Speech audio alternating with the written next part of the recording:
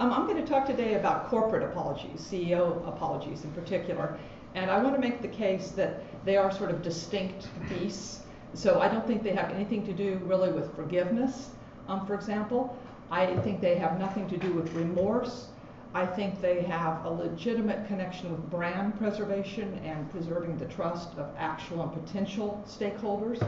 I think that Nick's warning yesterday in his keynote that these apologies are really complex beasts is well taken, because there's a tendency to extrapolate from what we think we know about interpersonal apologies and take that up to the collective apology level or the corporate level, and I think it's just kind of a category mistake. So I take an apology to roughly be a verbal exchange which someone who is perceived as having caused harm or offense to a second party speaks and behaves in a way that allows for a future reconciliation between the offender and those he or she has harmed. So in answer to Teddy's question yesterday, I don't think they're necessarily designed to stop harm, but maybe to pave the way, more of a kind of reparative approach is the way I understand apologies. Now, when you talk about a CEO apology right away, you see things begin to be complex, because I would distinguish two kinds of CEO apologies. There's the apology by a CEO for a perceived offense personally committed while the CEO was in office. So, for example, Martha Stewart, after she was indicted for obstruction of justice, had to give a personal apology for what she did. I distinguish that from an apology by a CEO as, loosely speaking, a representative of the firm, maybe an agent of the firm. I mean, we could argue about the language here, but I think you can see where I'm going, for a perceived injury that the public attributes to the CEO's firm. So no one thought Tony Hayward himself somehow, damaged the Deep Horizon rig. He wasn't personally involved in that kind of way, but BP was perceived as a player with the disaster. So my main focus is going to be on the latter kind of apology. Now, I think that there are better and worse apologies, so I'm talking about an ethically good apology, but probably more in the sense of a regulative ideal, again, to use Nick's language from yesterday, because I think the apologies are really, they occupy a huge range here of embodying of elements that I think are desirable in a corporate apology. I'll say at the end of the talk a bit about some empirical work that I've done with Maria Goranova at the University of Wisconsin, where we coded apologies. We had over 100 CEO apologies using this framework, and then we used data from the Center for Research into Security Prices, CRISP, to see how the market responded to better and worse apologies. And I had someone from the press say, well, give me an example of a really great apology that got 8 points. I said, well, we didn't have any. For us, a kind of good apology was in the 4 to 6 range. So I'm really setting up a framework here that's meant to get us thinking. I don't have any illusions to think that the only, worthwhile apologies are going to hit all 8 of the criteria. And I also think it goes without saying that I'm really interested in how, in principle, an apology should be structured. I think we have to be really careful in talking about efficacy of apologies, because there are many people who, for whatever reason, just don't want to accept an apology. Maybe they want to hold on to their anger. In some cases, maybe they think the apology wasn't adequate. Or, to go to the example of the Donald Trump demands for apology. I was thinking last night, even if someone apologized to Donald Trump, would he accept the apology? And I think that's really an open question. So you'll see in the video I'm going to show at the end where we're looking at some real-time responses of people in terms of how they view the trustworthiness of the CEO, that according to the consulting firm that did these analyses, if you get 60% of the people thinking you're pretty trustworthy, that's a home run in corporate apology world, and maybe in the other apology world too. So the media curves don't even take it up to 80%. 60% is about the most you're going to expect of people thinking that the apology is trustworthy. So I think that a lot of the theorizing is kind of shoddy, because it assumes that we can get up to 100%, and I don't think we can do anything like that. I think we can talk about how something is in principle capable of maybe advancing trust and reconciliation, but I don't think you can guarantee that people are going to accept the apology. So I use Aristotle's rhetorical framework kind of loosely to say that there are 3 elements that I think are interesting if you analyze the structure of the apology.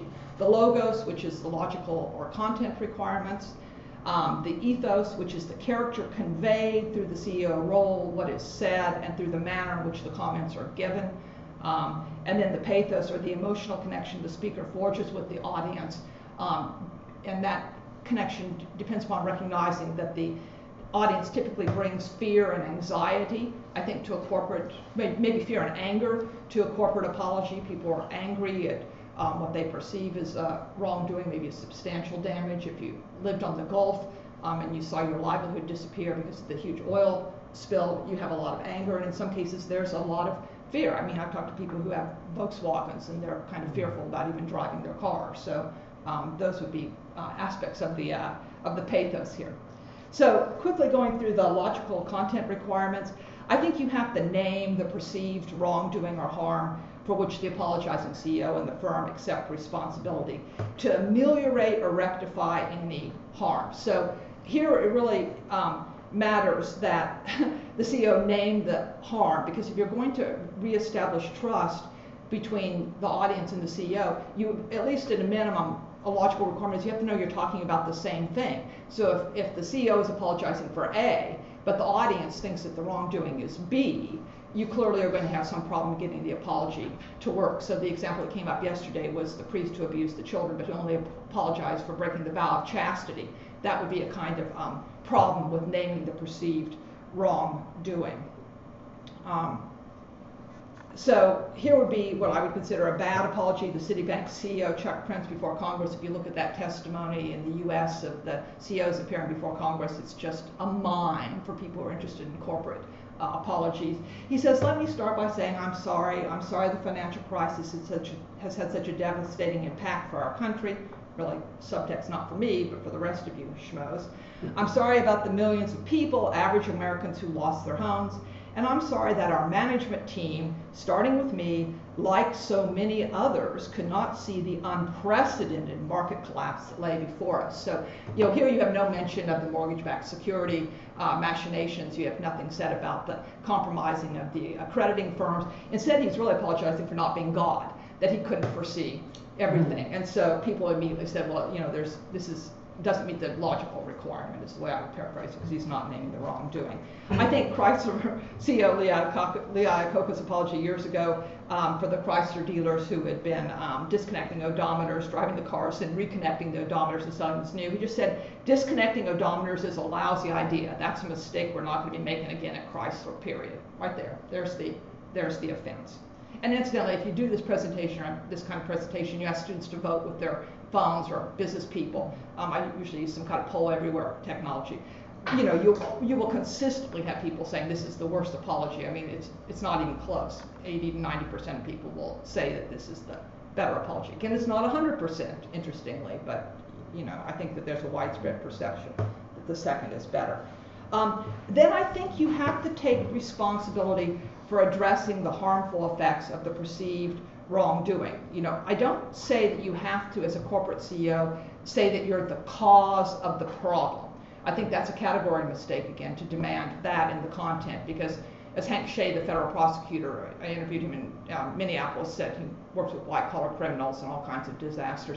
You're just not going to have people admitting legal liability because causality is litigated. We still don't know for sure, I think, in the BP or the Deep Horizon disaster, what exactly BP's role is. That's working its way through the court system. So there's a difference between corporate apologies then and collective apologies or personal apologies, where you know who the agent who caused the wrongdoing, or you at least have some ideas about how to begin to answer that question, maybe using historical texts. In the U.S. legal system, these things are going to tend to be litigated. So here you have someone owning up to trying to clarify the confusion that he had caused.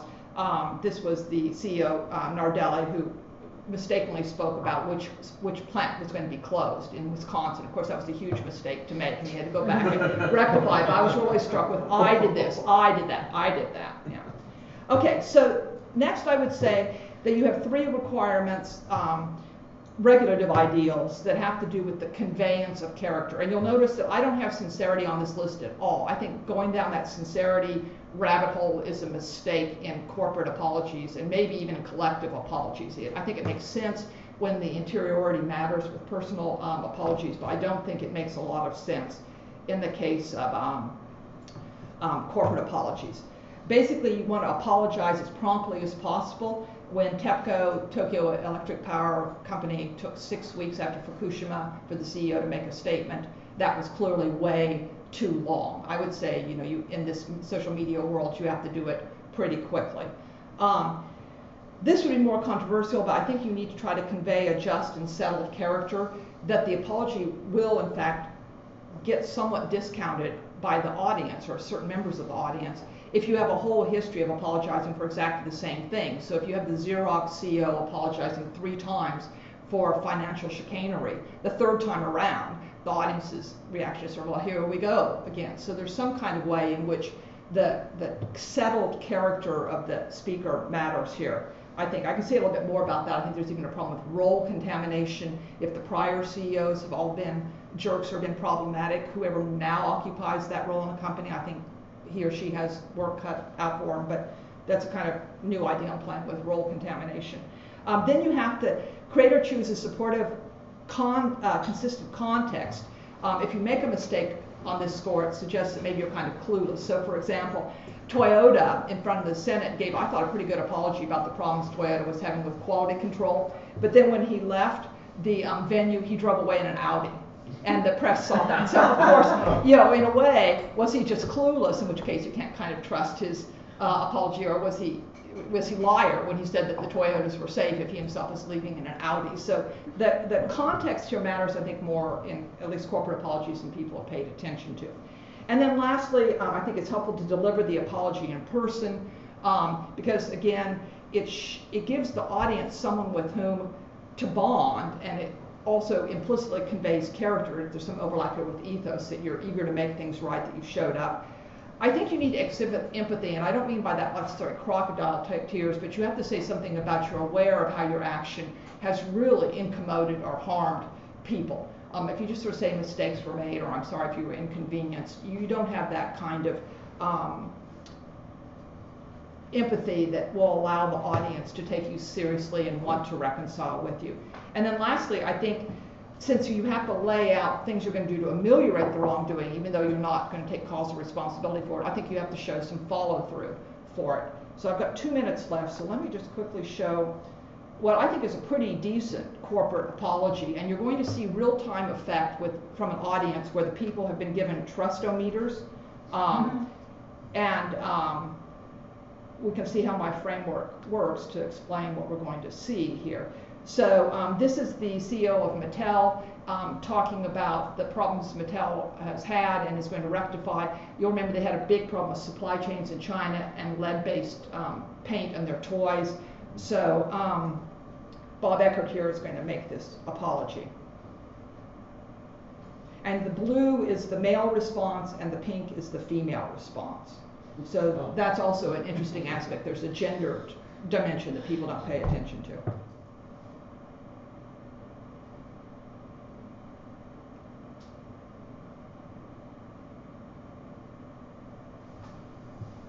So it's here, levels of believability, which I take as kind of an index of trustworthiness.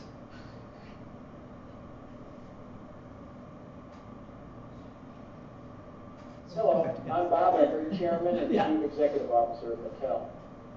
As a parent of 4 children myself, I know that absolutely nothing is more important than the safety and well-being of children. Mattel has recalled some toys for 2 different reasons. Right, so here you see the female response is stronger when he starts talking about children, but he's getting a kind of bump up, I think in part because there's empathy being described here, that he's immediately sort of talking about the children, bringing them to the front. Mattel has recalled some toys for 2 different reasons. One is impermissible use of lead paint. The other is for risks associated with small, high-powered magnets. I want to ensure that every parent hears about these issues quickly, returns affected products to us, and knows that we've already taken significant actions to further ensure the safety of our toys. I can't change what has happened in the past, but I can change how we work in the future. For our manufacturing processes, we immediately implemented a strengthened 3-point check system. First, we're testing paint in every single batch at every single vendor. If it doesn't pass, it doesn't get used. Second, we're testing every batch of finished toys to ensure compliance before they leave our control. Third, we've increased random inspections at vendor facilities throughout the production process. We've also met personally with our vendors to ensure they understand our tightened procedures and our absolute requirement for strict adherence. Yeah, okay, so I'll stop it there because we're sort of running out of time. But I thought it was interesting that it begins to dip when he makes general comments about we're going to do better, but the minute it gets more specific, it begins to go back up. He's got a little bit of a problem because saying that we're going to check our suppliers was exactly what the problem was, that it turned out that Mattel had like 26 layers of suppliers. They only thought they had 2 or 3, but unbeknownst to them, the Chinese suppliers had subcontracted to subcontract to subcontract to subcontract. So maybe there's a little bit of a credibility issue here, but anyway, you can see that it's never, it starts out close to 60%. It doesn't get back, that high, but I still think it's not a bad apology. He showed up in person. He's aware of the harm. They're talking about what they're going to do going forward to try to make things right. They have kind of follow through plan. So, on my framework, that would score as a decent apology. Okay, so thank you very much for your interest.